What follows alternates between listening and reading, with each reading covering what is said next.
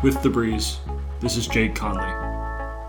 Today, I sat down with Breeze opinion editor Jacob Carter to talk about an article by a columnist for The Breeze, Mia Hazelden Ross, looking at the practice of gerrymandering and the process of redistricting currently happening in Virginia, and what the implications of redistricting and gerrymandering are and can be. It's Thursday, October 14th, and this is The Morning Breeze. Hey Jacob. What's up? How's it going? Not too bad. Awesome. So, on the cover of The Breeze this week is an article from one of your writers, Mia Hazelden Ross, a columnist with The Breeze, talking about the practice of gerrymandering, redistricting, and the flaws she sees with that system. So, just to start, for people who may not be super up to date with everything, what is redistricting? So, redistricting is, for every U.S. state, every 10 years, they redraw their district lines. Each legislative district kind of composes the voter population in each state. So they're very influential in how elections play out. So every 10 years, it's sort of a marker in how the population has shifted and how, different groups of people have moved around. And you see district lines change a lot. For Virginia, how it used to be sort of facilitated every 10 years was that a bill was proposed to the state legislature. But at this point, I guess they decided that it wasn't effective enough. So in the last year, a new commission has been drawn from the state legislatures, the Senate and the delegates of Virginia, to sort of form a quote-unquote neutral commission to sort of streamline the process of redistricting. Right. And these are the districts that you vote in, like your voting district, Mm-hmm. right? Yep. Great. And so if this process was neutral and went freely, in theory, it would be an accurate representation of the population and its kind of voter makeup for each state, right? Right. From here, we get what Mia wrote about with gerrymandering. So talk to me about what gerrymandering is. So gerrymandering, very fun word. What that is when time comes around to draw new district lines, gerrymandering is when the party in power sort of abuses that right to redraw the lines to gain ground in elections, essentially. This can affect people of color disproportionately. And honestly, in the last 10 years, Republicans have been behind a majority of gerrymandering cases. But in 2019, the U.S. Supreme Court refused to rule gerrymandering unconstitutional. So sort of an ongoing issue. Right. And so, correct me if I'm wrong, my understanding is when the party in power goes to draw lines, if they are going into gerrymandering territory, what they're doing is drawing the lines in a way that more votes for their party will count and will have more voting parity, for lack of a better term, and more power in the election. Mm-hmm. Therefore, kind of swinging an election. Yeah, and maybe prolonging, their stay in power and, swinging elections, which is a huge, huge deal. Right. And one of the biggest critiques of this is that this could mess with the integrity of the American electoral process. Right, because it can sort of misrepresent what the voters want. Right, exactly.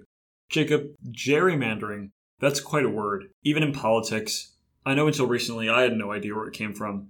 So walk me through where the word gerrymandering does actually come from. So gerrymandering gets its name from a U.S. politician back in the 1800s named Elbridge Gerry. He was sort of notorious for an instance where he was in charge of redistricting, and one of his districts was in the shape of a salamander. And he had done this by, stretching the lines, dragging them to only represent voters that would guarantee that he stays in his seat.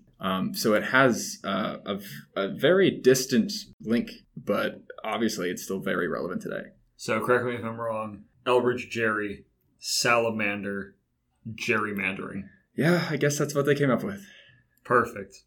So Mia's article talks about the work and the, honestly, failures thereof of the Virginia Redistricting Commission, mm-hmm. that group you talked about that was set up mm-hmm. last year to hopefully bring neutrality to this issue. Mm-hmm. So tell me what the commission is, why it was started, and what its purpose is. So, again, the purpose is to sort of, make the process more efficient. But as we've seen, it hasn't really ended up that way. So it's made up of, again, 16 members, 8 Democrats and 8 Republicans, and half of each of those are from the Senate and the House of Delegates of the state.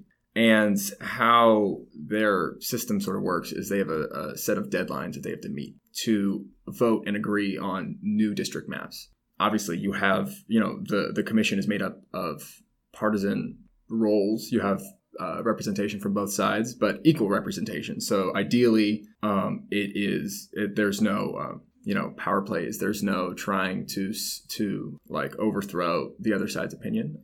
But as we've seen, it has not played out that way. There was a deadline on October 2nd that they missed for a map. So now we have a couple more meetings afterwards that have continued to play out and are yet to play out that have sort of devolved into this gridlock, essentially. Right. So there's been a lot in the news about these meetings. There was a pretty big one on October 8th with a lot of kind of crazy headlines around it. I believe the word that the Virginia Mercury used was imploded. Tell me what happened in this meeting and why people would be using headlines with words such as imploded to describe a meeting of the redistricting commission. Right. So they had a meeting on the 8th. This is, again, after the deadline on the 2nd. So they're already running past schedule. And essentially what happened is the Democrats that made up the commission gave a proposal for a map, and the Republican side rejected it and essentially refused to compromise. This sort of set off the Democrats, and I think, 3 Democrats up and walked out. I would definitely say implosion is a good word to use. Yeah, you don't often hear of senators, delegates, just straight walking out of a meeting. So kind of crazy. Where does that leave the commission? What happens with the maps? Where does this go next? Right. I think it leaves it right where what it sounds like is gridlock. It's kind of just locked up between 2 sides that refuse to compromise, which I think reflects the state of the federal government at the moment. You see Congress, struggling to fund the country because they can't reach agreements. And, theoretically, the states are there to help out. And here it is happening on the state level as well.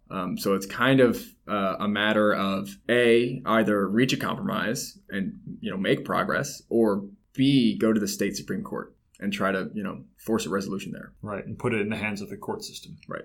So my understanding, what Mia mentions in her article, is that there is a new deadline that's been set for the commission, which is October 25th, which is only 7 days before the upcoming Virginia 21-22 gubernatorial election, which is looking to be a very big and very impactful election.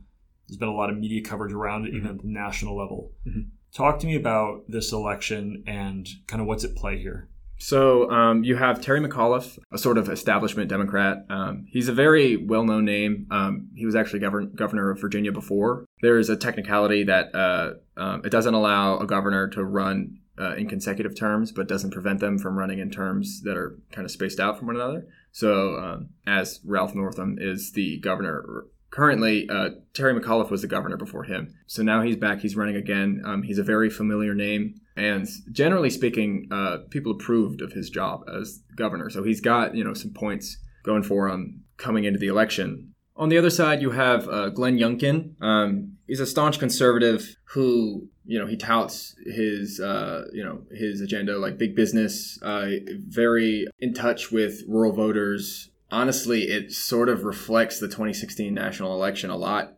You have Trump versus Clinton. Trump is a new guy on the block. He is garnering all this support despite the fact that he's never even, worked in politics before, against Hillary Clinton, a very long-known name in politics, a very, establishment politician. I think it reflects the 2016 election a lot and sort of the demographics at play. And at the same time, looking back at the state election, it's going to be incredibly impactful, the results of this election, on the future of the state, looking at the next 2-4 years, but even beyond that. Right. Yeah. And we see a lot of the social issues coming up that have been in huge headlines recently. All the debate over schools and curriculum, critical race theory, all of that's kind of at play here.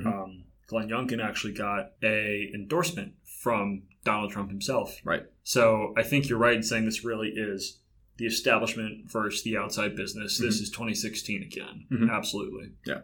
just kind of reflected on a state level. Yeah, for sure. So this brings us to kind of the crux of this whole thing.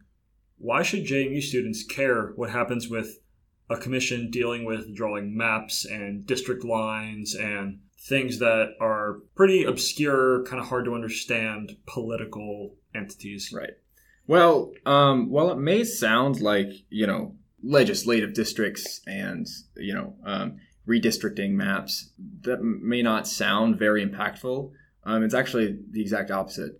This affects everyone, no matter where you live, as long as you're a U.S. citizen, because every state has districts. Every district will change eventually. And how district lines are drawn affect our future and affect every election.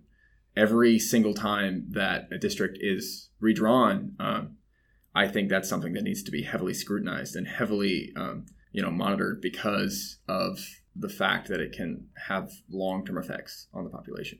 And so it sounds like this really does kind of affect the power that our fellow students' votes, our votes, can have. Mm-hmm. Yeah, I think it's really important to keep in mind that, no matter where you reside in the United States, your votes matter on every level.